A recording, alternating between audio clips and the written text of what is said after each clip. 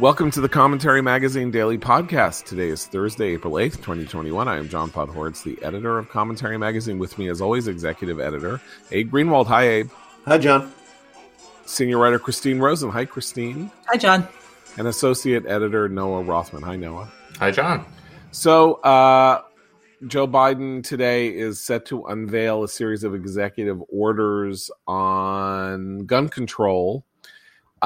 I am fascinated by one thing I wanted to mention, which is that I was listening to NPR's Morning Edition this morning, which led with this story, Biden's actions against two tools of gun violence, let's say, which we can get to.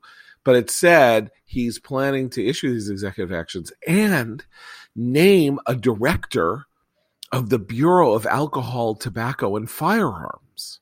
Now, ATF is a minor agency. I think it was a long time in the Treasury Department because it's like where they got moonshiners and bootleggers, and so that's why it's alcohol, tobacco, and firearms. I think it was moved to Homeland Security when they restructured the government in 2002.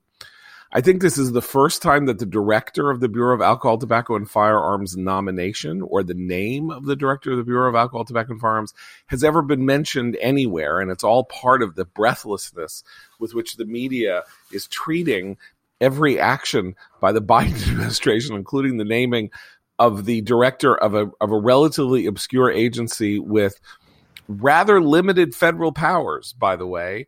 But it just goes to show how the publicity machine that can't believe its good fortune in being over and done with the Trump administration continues to proffer a narrative that treats the Biden administration as though its every action has some kind of a magical golden glow behind it, including the naming of the director of an agency that 90% of Americans have never even heard of. So, I didn't know anything about this until this morning, but apparently it's not like it's not a big deal. So in 2006, this position was made confirmable. The Senate had to confirm it. And at no point was a director ever confirmed until 2013, when Barack Obama's director was confirmed, and it was a big deal then. And I don't know if there's been another confirmation. It wasn't a big deal. It wasn't a big deal in 2013.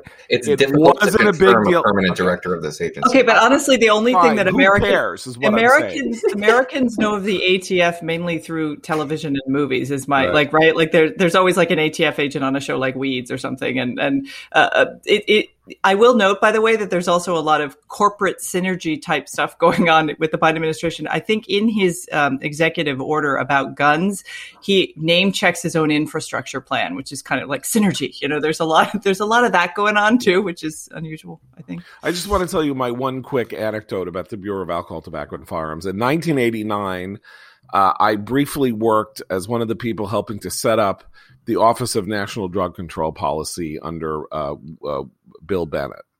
So I was a special assistant to Bill Bennett, and one of the things that I did was there were, dozens of agencies involved in the drug war, and he was supposed to coordinate them. It never happened. You can't coordinate them. The whole thing was a ridiculous thing. Guess who invented the drug czar's position? Future President Joe Biden.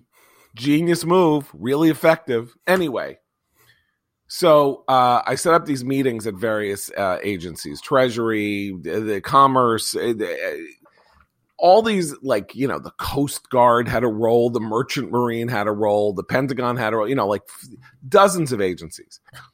So we sit down with some guy at Treasury. Of course, they all hated the very existence of the drug czar's office, since it was going to try to Bigfoot them or do stuff like that. So these meetings were pretty hostile. And so this guy who was number 3 at Treasury or number 4 at Treasury or something like that says, looking at us, at some point he said something, and somebody, Bill or something, said, "Can I just ask?" And he said, "Will you let me finish?" This is after 5 minutes. So it was really a nice meeting. So finally he says, and now we turn, he had this thick New York accent, and now we turn to the Bureau of Alcohol, Tobacco, and Firearms. Now, let me tell you, this is a honey of a little agency. It's a honey of a little agency. And so, yeah, in existence mostly to like bust up stills for moonshiners in the 30s. But anyway, so I just wanted to say that like the credulousness and the breathlessness with which any announcement by the Biden administration on a change or in policy can be treated as the lead news story on one of the most important news networks in America was pretty startling. Okay, move on from there. Okay, so Joe Biden's going to announce two things, as I understand it. One is red light laws, which give permission to somebody or other to take guns, to confiscate guns from a household in which there is a person who is acting erratically or, is a danger to himself or others. Sounds pretty unenforceable to me, but fine. Great. This is the sort of thing that comes up when you say, how is it that Nicholas Cruz, the Parkland shooter, how was he able to amass all these guns, and couldn't somebody go in and take them, since people kept saying this kid is crazy and he's going to kill people? So it speaks to an idea in people's heads, like why can't you intervene before it happens, right? And then the other is the ghost gun. So the ghost gun is a gun kit you can order online apparently and make your own gun somehow, and it doesn't come with a social security number. It also doesn't have a social security number or a vaccine passport, right? So they want to do something about regulating the ghost gun. Now, all I want to say about this is fine, do this. They won the election. They're gun controllers. Republicans are more like gun freedom advocates. They want to come up with stuff, whatever. I do notice that for the last 30 years, pretty much since almost 30 years, gun controllers are always coming up with a crisis or a problem you never heard of before that they then turn into a thing that everybody starts talking about, and then it becomes like a cultural thing, and then they use it in campaign ads and speeches, and it was not a thing before they sort of turned it into a thing. So that was, of course, the famous terrible gun show loophole. Because after they passed gun control in 93 or 94, it then turned out that nobody in their own legislation, Democratic legislation, they forgot or did something where it was like there was no check or something or other on guns sold at gun shows. So they then called this the gun show loophole, a loophole they created by not closing it in their own legislation in 93 or early 94, something like that. And then they walked around. Bill Clinton spent 1996 going around to women's groups saying, we must close the tragic gun show loophole. So this term had never existed before. And then after the Mandalay Bay shooting, in 2017, what did we hear from Trump and everybody else? It's a terrible thing. Bump stocks. We must deal with the bump stock crisis. It's got this Dr. Strangelove quality to it. We must close the mine shaft gap. This term just sort of emerges out of nowhere, and we have two new ones, is what I'm saying. Red light law. Red flag. Red flag. Red flag. Excuse me. Red light law would be something else entirely. And the ghost gun crisis. Ghost guns. Two things on this. I don't actually know what the statute is, but the bump stocks, the attempt to ban bump stocks ended up exceeding the remit of the presidency, according to the courts.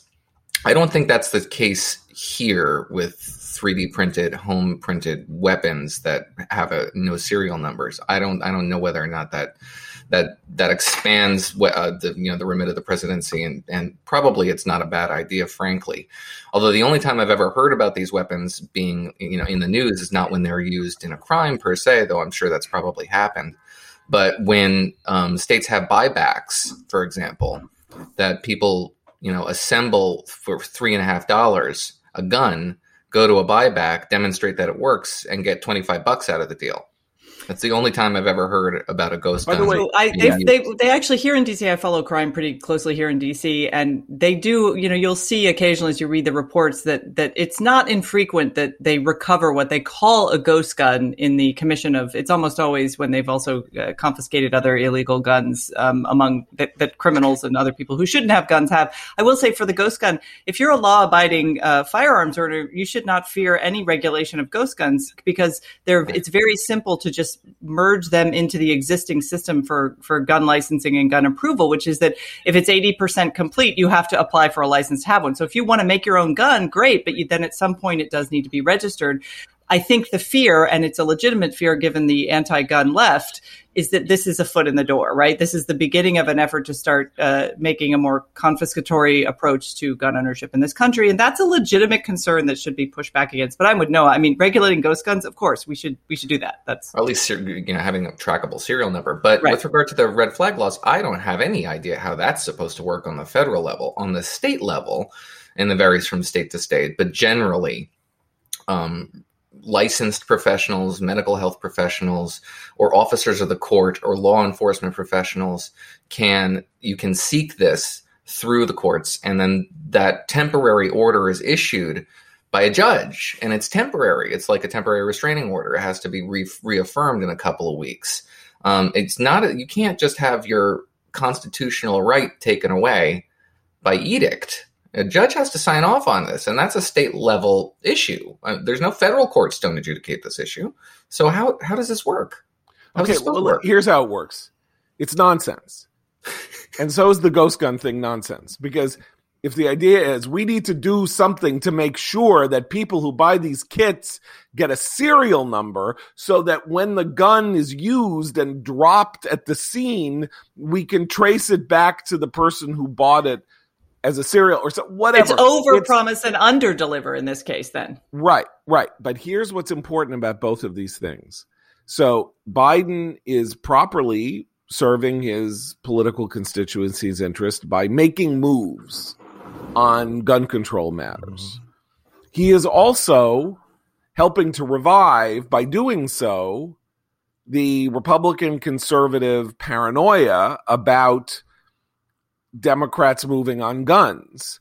And there is an opportunity, there is a political act that he is performing, and there is a question about the opportunity cost of what it is he is doing for his own and his party's own political future, because you don't want to go into 2022 with the 36% of Americans who have guns in the home, or the 36% of households who have guns in the home, believing that the administration in office, it wants to come and take their guns. Time and again in congressional elections, the ability to stir gun owners to go to the polls in very large numbers and often low turnout midterm elections has been proven to be a decisive factor in Republican recoveries from difficulties that they have at the ballot box in presidential elections. So interestingly enough, you have Biden doing what he needs to do to say, I'm moving on this. And it may be self-defeating because it will mean more to the people who are worried about what it means than it will to the people who want gun control generally, who want it in an evanescent fashion. They want there to be fewer guns. They want guns to go away.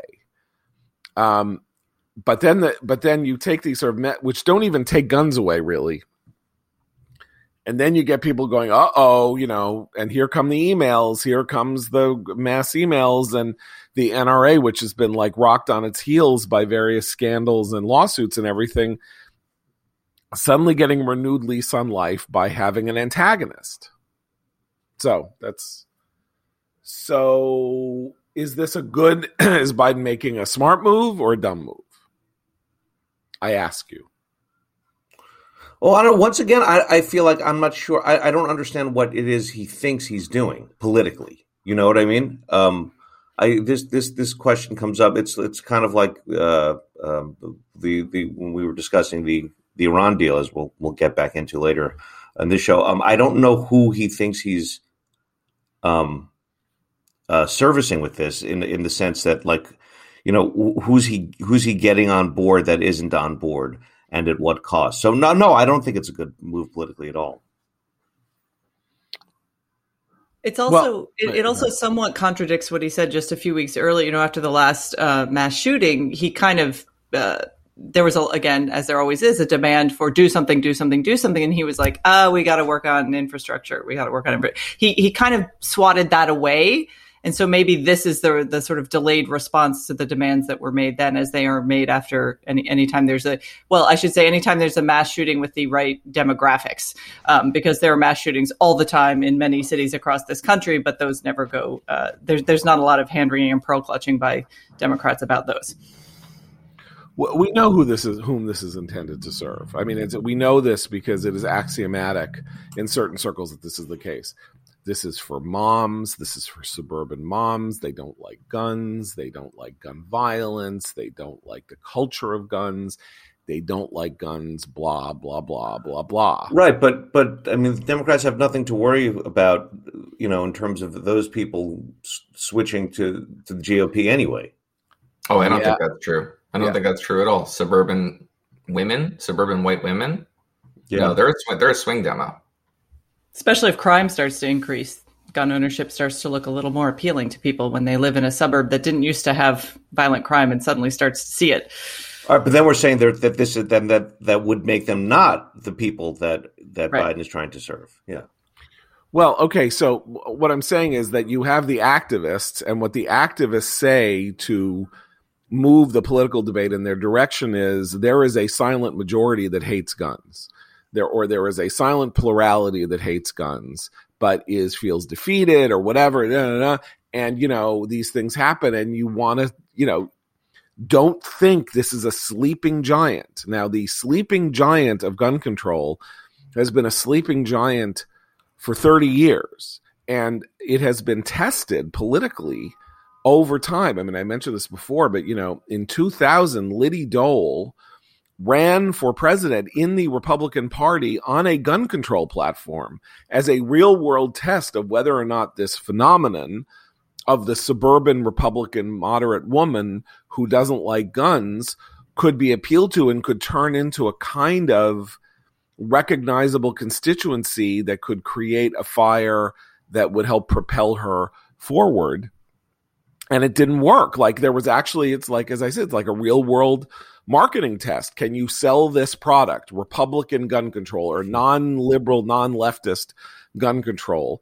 Now, this was 20 years ago. Things changed. There have been a lot more mass shootings and all of that. But, you know, it's not as though the numbers of households in which guns exist have declined, as far as I can tell. I think they've gone up modestly in that time. And therefore, you have a constituency that now they're not ideological. Most of them are not, they're not like, oh my God, they're coming for my guns. Mm-hmm. The idea that they're coming for your guns is a species of idea in a relatively small number of people. But if you have 5 or 6 issues to talk about in a midterm election, and you are somebody who has guns in the house, and you don't like tax policy, you don't like wokeness, and you don't like this, but maybe you're willing to stay home, or you don't really care that much, and you add guns to it, you know, that's where you could tip the scale into, I'm going to go to the poll and vote for the Republican over the Democrat in my swing district, because these guys are going too far, and they're going too far in every direction. There's no way of testing this. I will say again that this is an important issue for Democrats. It is a key, it's an important media issue, and he got himself good coverage. He's going to get himself good coverage today when he makes the announcement. He's going to get all of that. And, that continues to sort of be a key element of his strategy, which is, look how much good press I'm getting. Look, see, my poll numbers are over 50%. That proves I have bipartisan support. That's the game now, is that he has bipartisan support because polls say Republicans like some things that he's doing, supposedly. This is the first time that we've defined bipartisan support as being numbers in polls that systematically undercount Republicans. So you're supposed to use the numbers in polls that systematically undercount Republicans to prove that you have bipartisan appeal. So whatever. It's an interesting. No, every report I've been. This is something that frustrates me too. That every reporter who repeats this convention that Ron Klain made up, where we now define bipartisan, which used to mean votes in Congress, to mean what it used to mean, which is cross-partisan appeal, cross-partisan support, which used to refer to polls. And we've mixed up those definitions because the Biden administration just wants to say everything they do is bipartisan. And every reporter has become complicit in this redefinition of this word because, as you know, and as we say, they're very much on board with the project. Well, it's interesting because Gallup came out this week with a poll that said that the Democratic people self-identify as Democrats over Republicans is at its highest level in a decade. I think it's 10-point margin now, or leaners, Democrats and Democrat leaners versus Republicans and Republican leaners. I think it's 49-39. Well, here's what's interesting. Of course it is. It's 3 months after an election in which the Democrat won by 4.5%, and people are feeling optimistic. And generally speaking, people like the winner. People overestimate the amount that they voted for the winner. You'll find if Biden does well this year and people like him at the end of this year, and you did a poll whether you voted for him in 2020, his number will be higher than 51%. It'll be 55 or 56%. That's a classic polling thing where people say they voted for the guy who's in good shape. It's a weird problem with self-reporting, because it's checkable against reality. So the point is, of course, Democrats are at high water. They should be at high water. Like, they passed a popular coronavirus package that people seem to like, and the people are getting shots, and the economy is moving, and so yeah, it's fine. Though that number is evanescent in the extreme. Just watch it over 40 years. The self-identified Republican or Republican leaner or Democratic leaner is a number that bounces all over the place at any given snapshot moment. These are not sworn fealties, memberships that you make and then you never move off. It is, but it's simply just not true to say that the Democratic Party is in good odor and that's why they're popular. The Republican Party is in bad odor, and they're shedding membership as a result of their own actions. Now, the question is whether or not the party is in as much bad odor as it was in 2009, post-financial collapse, in mid-Iraq frustrations with the electorate, and whether or not they can recover in the same way that the Republican Party did in 2010. And the Republican Party is not the same party as it was in 2010, where you had plenty of O'Donnells and Sharon Angles and weirdos in the conference who dominated the press, but it was a single-minded, very effective opposition that did nothing but talk about what the Obama administration was doing to you and why it was terrible. And we don't have that kind of opposition today. Well, it's early. The Tea Party barely existed by this point in 2009. So, Paul Ryan did. The blowback did. John Boehner did. And the Tea Party reflected what they were saying. They were the people who were saying, we're spending too much money here, or, half a dozen other reasons, or they're coming after your health care, that sort of thing. They pounded the table every day, was said, and I remember this very explicitly, was said to be not what voters cared about. Voters didn't care about that sort of thing anymore. And the Tea Party reflected their rhetoric in a mirror image, said exactly what the House minority was saying. And that just doesn't exist anymore. Now it's all culture. It's culture wars up and down. And that appeals to the narrow base of the Republican Party, but does it build the base? And I'm not so sure. Okay, so let me then proffer a test case for you. What is going on in Georgia right now is very, very interesting, it seems to me. Okay, because Rob Manfred, the commissioner of Major League Baseball, announces, apparently, according to Major League Baseball, after a phone call with Stacey Abrams, that he's going to move the All-Star game out of Georgia. At which point Stacey Abrams starts going, no. I did not. No. Like Prufrock. That is not what I meant at all. That is not it at all. Of course she said it. There's no way he did it without her saying it, but she's saying she didn't say it. Why? Because Georgia is the purplest state in the country, by which I mean, right, Biden won and the two Democratic senatorial runoffs won the Senate races. Biden won by what? 14,000 votes, I believe.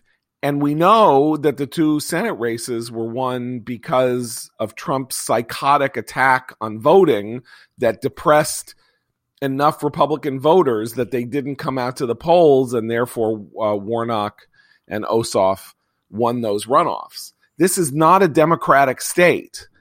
And what just happened is that the woke cause that has overtaken the Democratic Party and this notion that this piece of legislation that Democrats oppose is so egregious and horrible that a boycott supported by the President of the United States needs to be imposed on the state. Every person in Georgia, now it's April, so April of 2021, elections are in November of 2022. This could all fade. But this is overreach. They are not in a power position in Georgia to be throwing out the All-Star game because they want to walk around saying that, Jim Crow is back in Georgia. And then Major League Baseball goes, oh my God, we can't be associated with Jim Crow for 2 weeks around the All-Star game. There's going to be no stories except who's going to boycott the game. What players are going to play? Are they going to kneel? Are they going to start attacking? Oh, it's going to be all terrible. Let's get the hell out of here. But and that test case actually is just the beginning, right? Because now you have people might not realize just how much Hollywood and the film industry does a lot of its work in Georgia. There are a lot of breaks, there are a lot of incentives to bring the film industry. There are many, many films are made in Georgia now. When you see New York on a screen, it's often Georgia. And that is a huge and lucrative business that Georgia wants to keep in its state.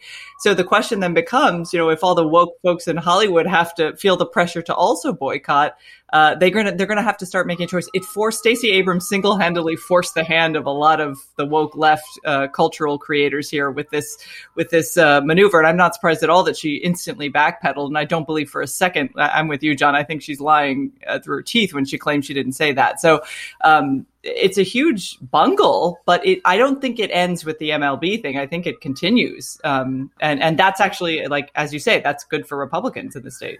Well, there was this fantastic letter that Marco Rubio wrote to Rob Manfred, saying, Rob Manfred, I gather that you are a member of the Augusta Golf Club, where the Masters is played. Are you going to resign? Are you going to resign from the Augusta Golf Club because it's in Georgia? Who's going to stop drinking Coca-Cola? Can Tyler Perry, the single most important force in African-American cinema, who has a studio in Atlanta that employs hundreds of people, how can he continue working there when Jim Crow is alive and well in Georgia? This is the rubber meets the road here.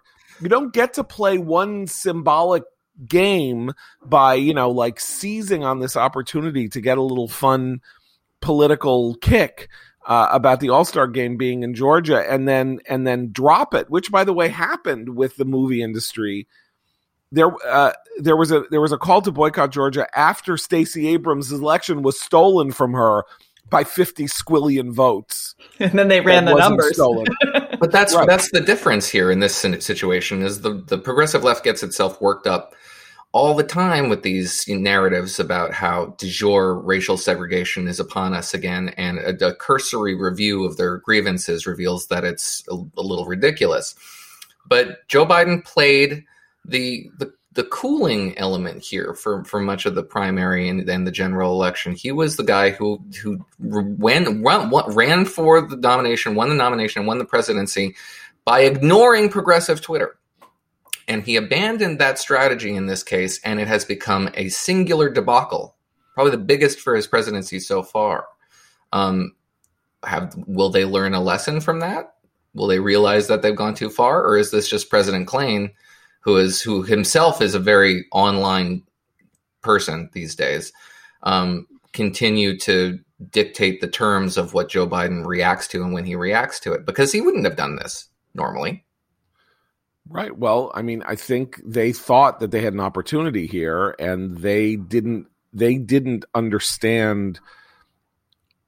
This is what I think. I mean, it's not just online. Forget just online, because you're living in an atmosphere of democratic triumphalism, which is characterizing the administration's actions rather than caution, prudence, efforts to build coalitions, all of that.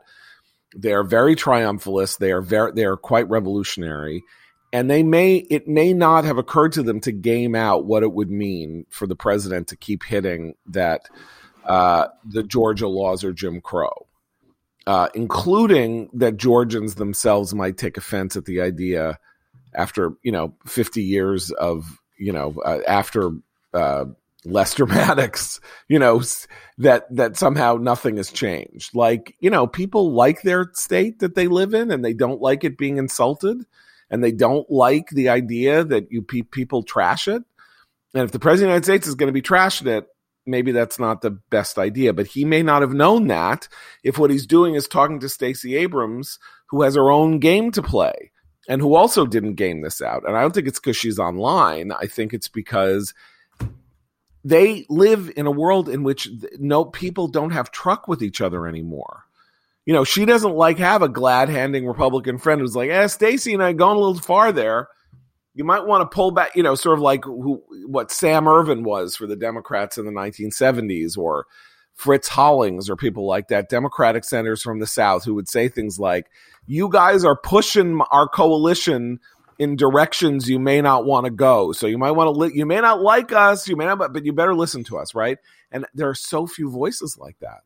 There's very little there except for Manchin, right? And the very online people hate Manchin. Oh boy, are they hating Manchin? Particularly now that he's again said he's not going to futz with the filibuster. Let me just stop for a minute and talk to you guys about ExpressVPN.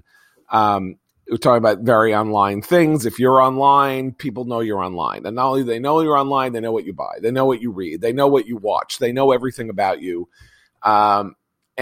They're aggregating what they know into a permanent public record. That's your record. It can be used against you, not only to market things to you that you may not want, or to crowd your inbox with unwanted things, or your Google ads with things you don't want.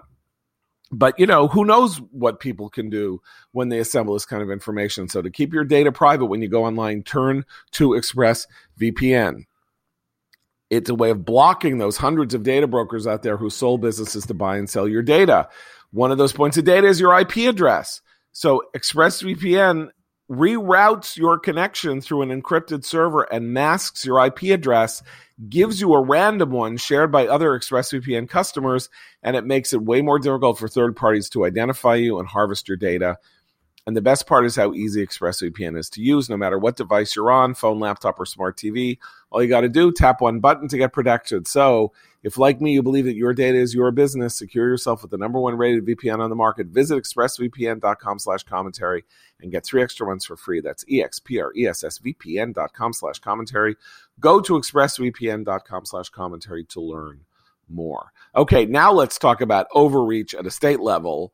But we are talking boy overreach, and it goes well beyond New York State. Talk about handing Republicans an issue for 2022, just because what I'm going to tell you is happening in New York State alone does not matter. This is a nationalizable issue, and it has been made. It is part of the psychotic New York State budget that passed through a limping, damaged Andrew Cuomo, terrified that the anvil is going to fall on his head of his own misbehavior, both sexually and in terms of killing old people and lying about it and all of that.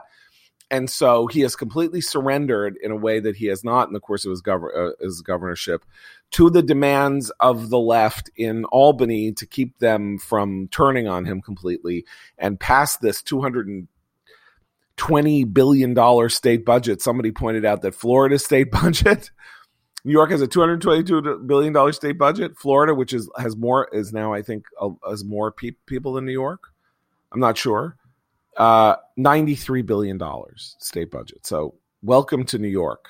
We're so glad that you're coming so that maybe you can alleviate our tax burden, because if you come, you're a lunatic to live here with the taxes that they're raising. But anyway, what's in the budget? A $2.1 billion fund. Get this. If you can prove that you're an illegal alien, you have to prove that you're an illegal alien and that you didn't work last year because you were an illegal alien, you can get paid by the state as much as $15,600. $15,600. This is for work crews who are, they're custodians, they're childcare workers, they do day labor on construction sites and all of this. And they were hit hard by the pandemic. They are in the United States illegally. They do not get benefits from the state except illegally, or from the federal government except illegally. They are, if you want to call them undocumented aliens, they don't have documentation that says that they can be here in the country. If you want to call them illegal aliens, they're here illegally. I am a dove on the illegal alien issue. I believe that we actually have too low immigration, and that the economy needs people like this, and that the turn against them, the violent turn against them in the Republican Party is self-defeating and we understandable culturally in many ways, but self-defeating. Nonetheless, the idea that you can get paid $15,600 because you are an undocumented person who is not here legally in the United States, get paid a direct check from the government proving that you're illegal and that you weren't employed. How they're going to do that, I don't know. All I know is that there's a $2.1 billion fund. New York State, that's there. It's now. It's in the budget. It's there.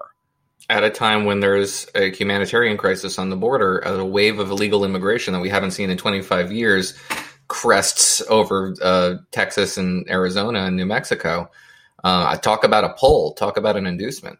By the way, but it isn't just New York. New York is by far the biggest, but in California, there was a $75 million similar program.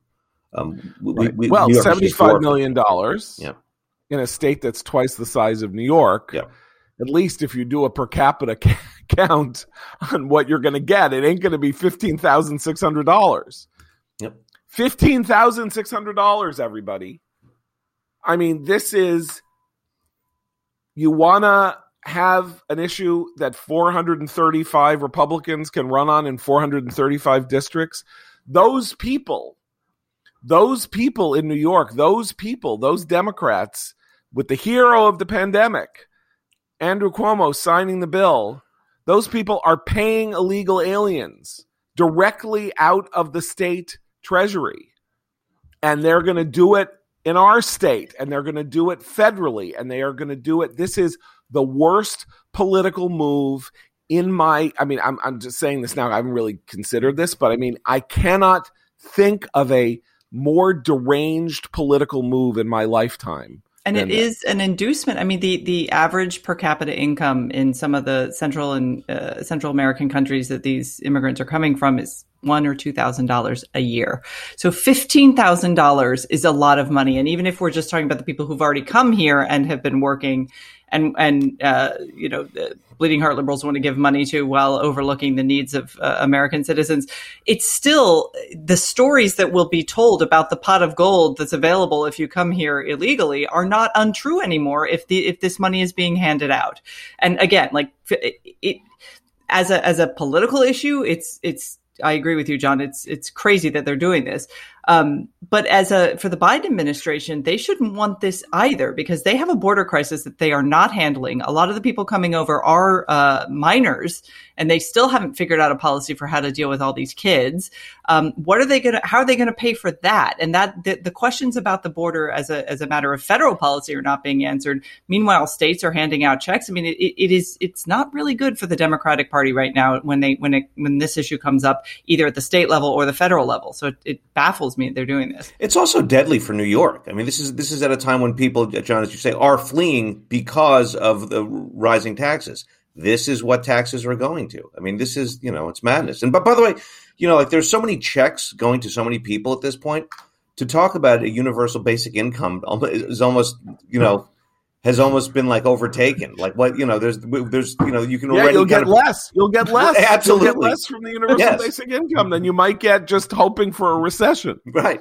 Maybe if there's a recession, you can get $15,000 instead of 10 or whatever it is that the universal basic income is going to be. Look, Andrew Cuomo, for all his mania and thuggery and all of that, Andrew Cuomo represented a break against lunatic liberal policies in New York State, of which there were many have been proposed, many have been suggested and all of that. And he has always represented a break because he understood that there is a limit to how much you can push the tax base of a state in declining odor, right? People don't want to come here that much anymore. The ordinary way you incentivize businesses and things to come to your state is to cut taxes, cut business taxes, cut payroll tax, cut regulations in order to make this a more desirable place. And where it's less desirable are places that people don't want to live if they haven't given a choice. You want to see what it's like in January in Utica, New York, or near Buffalo. It's cold. It's snowy. There aren't a lot of resources. There's not a lot of cultural activities and stuff like that. It's not pleasant. It's like Arctic. And so, you can go south, you can go to Arizona. It's warm. Okay, fine. It's really hot in the summer, but whatever. You've double time incentives to figure out ways to want to get things done. And Cuomo understood that wasn't really possible to create a tax-cutting atmosphere in a state where there was no stomach among the Democrat constituent groups for that. But he was always looking for gimmicks. He was always looking for ways to do public-private partnerships or get casinos in the Catskills or, Abe's historic family business, Grossinger's, the Concord, these places turned into casinos. The Borscht Belt turned into casinos and all of that. And in the last 3 or 4 months or 2 months or something like that, everything has gone up in smoke for him. And his ability to say, you shut up, sit down, and you listen to me or I will kill your family or whatever the hell it was that he said that scared people to death has been eliminated, and he is suing for peace with every liberal leftist group. What do you want? Put it in the budget. I will sign it. Do whatever. And you know what they want? $15,600 for people who are here in the country illegally. First of all, direct cash benefits from the government is not that popular. I mean, I know here it's wildly popular at the federal level. But so what if you're can I introduce a legal immigrant in New York State? Do you get $15,600? I mean, this is very similar. Well, the theme of the show has become wild, insane Democratic overreach. So I'll introduce this one. It just came across my transom. Marin County, California. Ever heard about this? Marin County, California. I've heard of it. Now introducing a UBI. Well, they're introducing a UBI, a universal basic income, $1,000 a month starting in May, exclusively for mothers of color. This is unconstitutional. Yeah, that's illegal. That's facially illegal. Yeah. Like, you don't even have to be a really all that well-informed person to know that this violates the Equal Protection Clause in the 14th Amendment. Marin County is very rich and white, I will say. So there's probably like 5 mothers of color people who are going to be recipients of this. All of this is for guilt-ridden progressive white people. That's the audience for all of this. Historically, African Americans are actually really kind of suspicious of discriminatory policy, even if they benefit from it for good reason.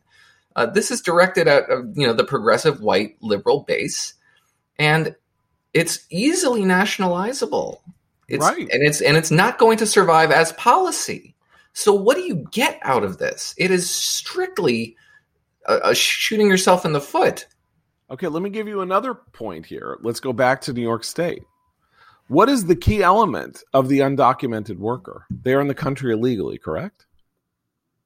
So they don't vote. You're handing out benefits potentially to hundreds of thousands of people who cannot vote. What the hell is that? It's one thing to say, I'm paying off my constituents, but they're not constituents. They cannot vote. That's meshuggah. That is like elementary politics 101.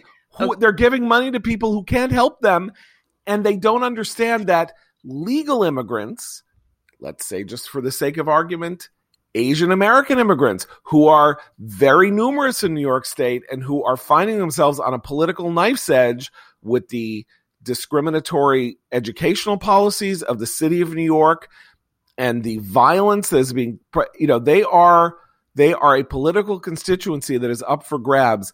They're here legally.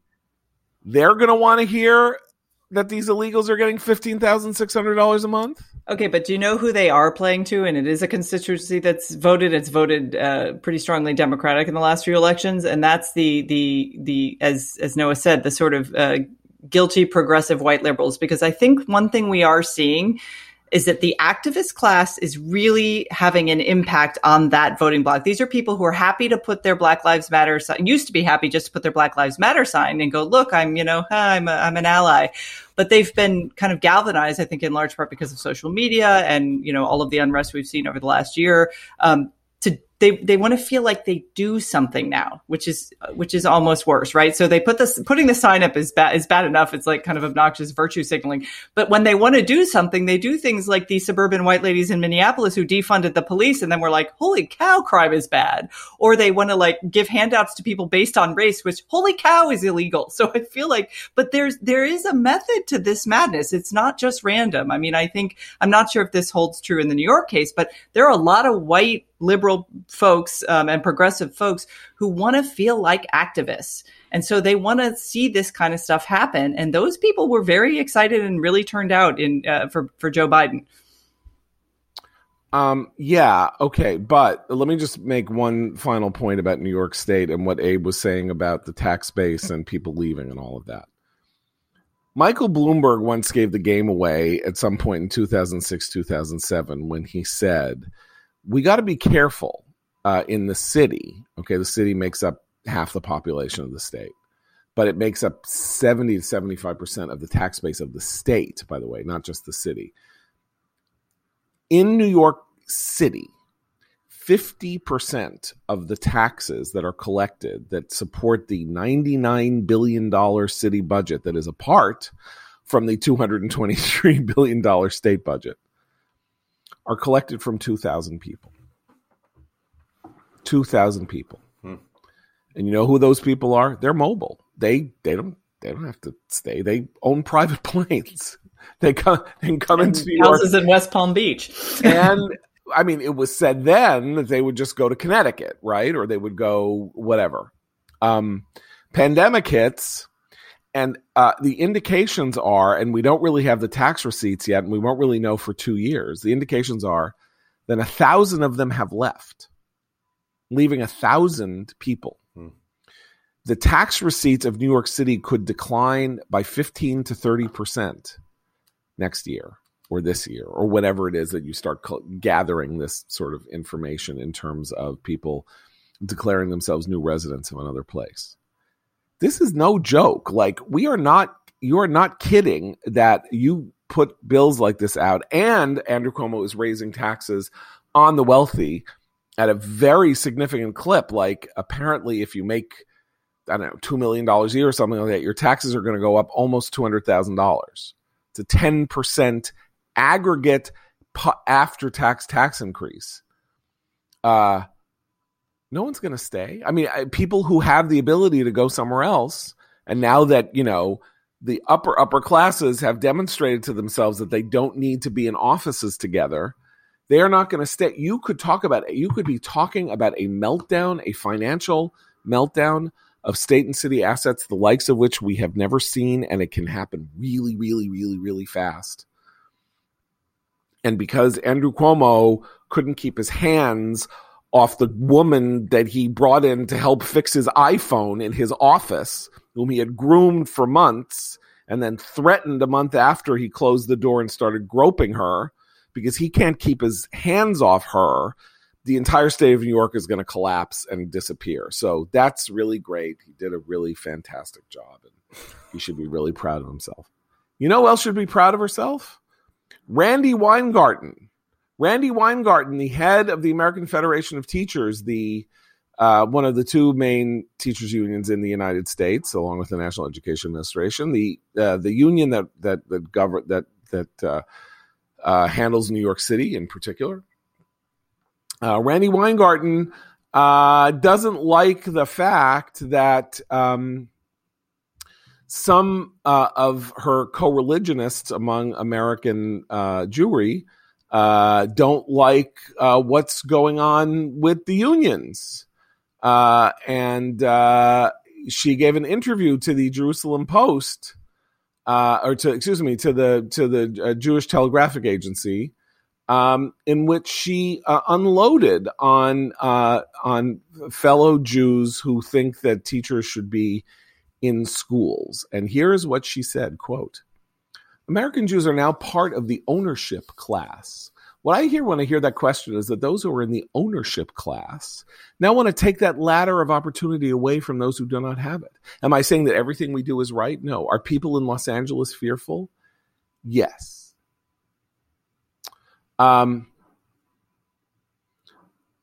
So thanks, Joseph Goebbels.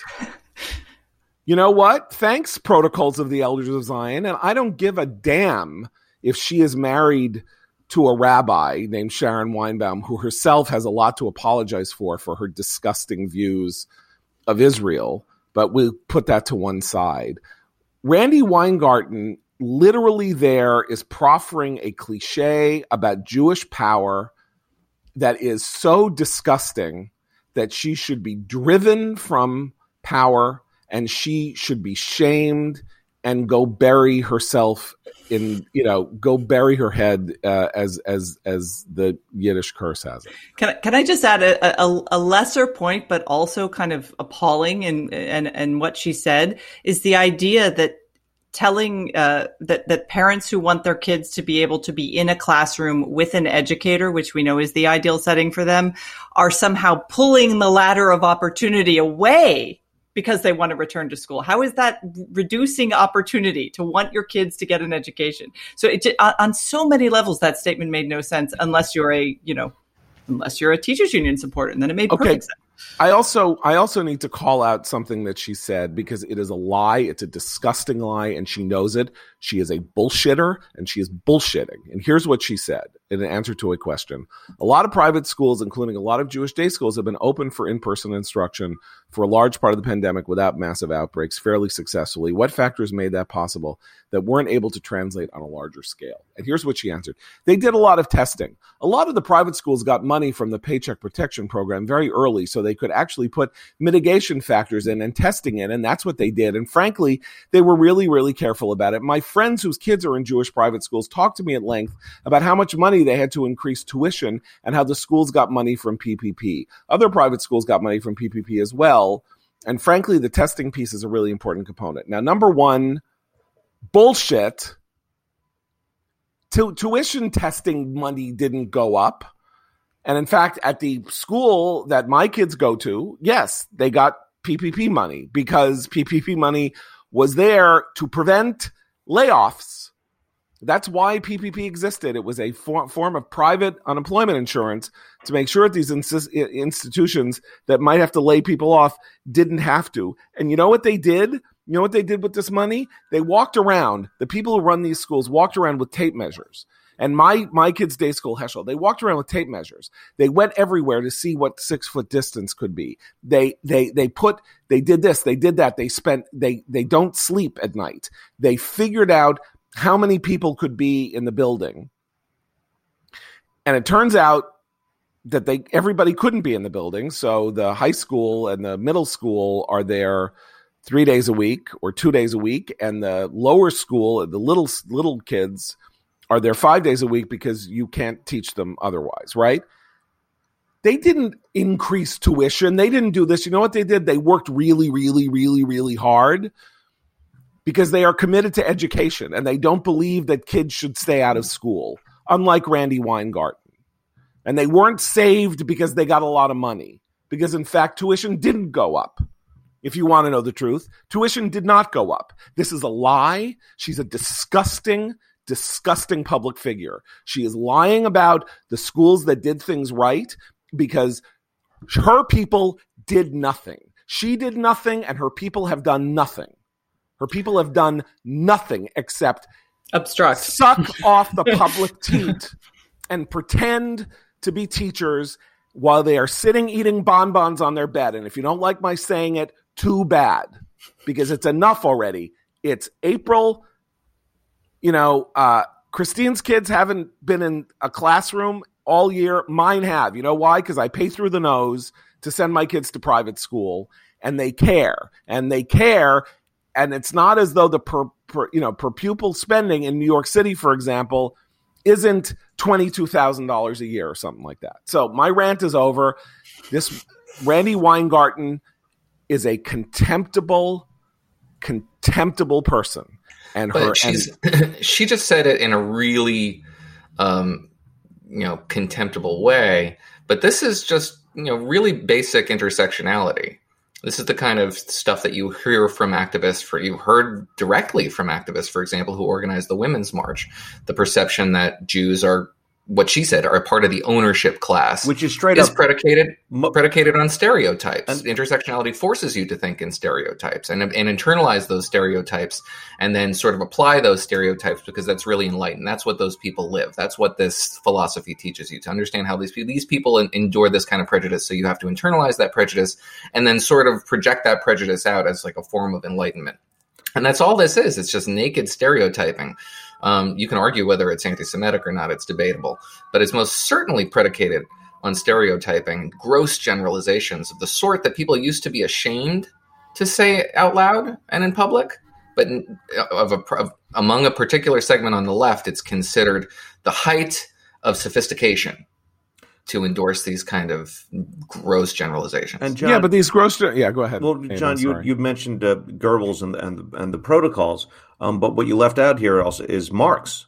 This talk of the ownership class, that rhetoric is straight out of Marx. I mean, you people attack the right for saying beware socialism's coming, or this one's a Marxist or a commie or whatever. But that really is just simply in terms of Marxist text and thinking, this idea of the ownership class that wants to put obstacles in front of others, Jewish or not, but actually also in Marx Jewish, is straight up Marxism. And I like to hope that that tactic she's taking, and that I see among the local teachers union here in DC and in other cities that have very activist and powerful unions, they're starting to make it about race too, not just ownership classes. But if you want schools reopened, you're a Karen, or which I've been called. You're racist because you're putting Black lives at risk. And the unions have embraced that too as a weapon. But that to me reeks of desperation, because it's not true. A lot of parents of many different backgrounds want their kids back in school. And also we now have so much evidence that it's actually kids who are already at risk. And in DC, that is largely African-American or minority population. They're the ones suffering the most. So the union is doing something. I agree, John. It's despicable how they're talking about kids' needs when all they really want are teacher privileges. It's appalling. She concluded the interview. The interviewer said to her, "You described yourself as deeply religious in a 2010 interview. How do you think about manifesting Jewish values in the work that you do?" And here's how Randi Weingarten answered this question. What I mean by being deeply religious is that faith is really important to me. Gratitude is really important to me. The sense of doing for others as you would want others to do for you. That the sense of repairing the world, justice thou shalt pursue, that to whom much is given, much is required, and that sense of how we make the world a better place, a more just place, a place that is kinder, that is gentler, a place where we teach our children from generation to generation we will do better. That's what being deep religious means to me. Education is an opportunity agent. So you know what this ownership class that she is condemning in language proper for the protocols of the elders of Zion, you know what they're for? They're for children being in school, being educated. Because it is unjust and unkind to them, because you are being unjust when you say to me that somehow because I send my kids to two schools that are trying to educate them by moving heaven and earth to educate them, that effort, that's not duplicable by her, because we think education is an opportunity agent. She thinks education is an opportunity to take money from poor people and give it to middle-class people and upper middle-class people who are teachers while they sit at home. That's the opportunity. It's theft. It's theft.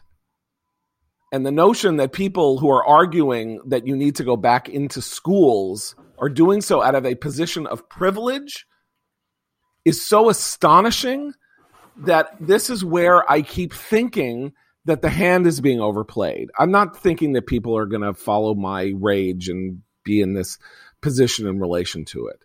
But you cannot have a population of people making demand after demand after demand that everybody else in the country is trying to get on with it, move past this, and live normally and go back to normal. And what they're trying to do is extort money from everybody else. Is that going to stand? The interesting question. Okay, my rant is over. Thanks for listening. I'm a little heated right now. I just can't believe you out-ranted me on schools. I'm impressed. Wait, before we go, I want to take I don't like anti-Semitism. I don't like anti-Semitism, and what I hate more than anything is Jewish anti-Semitism, where somebody garbs herself in a talit and tefillin and puts a kippah on and says, "All you Jews suck," which is what she just did in that interview. Okay, I'm going to take the temperature down a minute for listeners so you can leave on a happy note, because I'm happy, because I'm going to pat myself on the back because I'm right. Yesterday on the podcast, predicted that the Biden administration had established for itself a set of conditions in negotiations with the Iran deal, which would compel it to blink. It needs to get something close to a deal in place before the Iran election, before Iran presidential elections, because the hardliners, the scary hardliners are coming. There are hardliners, and we need to give the moderates something to campaign on. And the easiest thing for them to do is to reduce sanctions, because if Iran's first gesture would have to be de-enriching uranium, reduce enriching uranium, mothballing centrifuges, the sort of stuff that takes a little bit of work. It's easy enough to just flick a switch on the sanctions, right? And wrote that up for the blog, said they would blink, and less than 12 hours later, they blinked. Sanctions relief is coming. Sanctions that, quote, do not comport with the 2015 pact, whatever that means. But bottom line is Iran gets some goodies right out the gate, and this is not the last time that's going to happen. That's some happy note. Well, it's good for me. It's good for dark you. Humor. Yeah, it's excellent for you. Congratulations, Noah. Thank you. You're welcome. You're welcome. Randy Weingarten will be very excited to hear that Iran will have a nuclear weapon, because maybe it can be used against the ownership class. For Abe, Christina, no, I'm John Podhoretz. Keep the candle burning.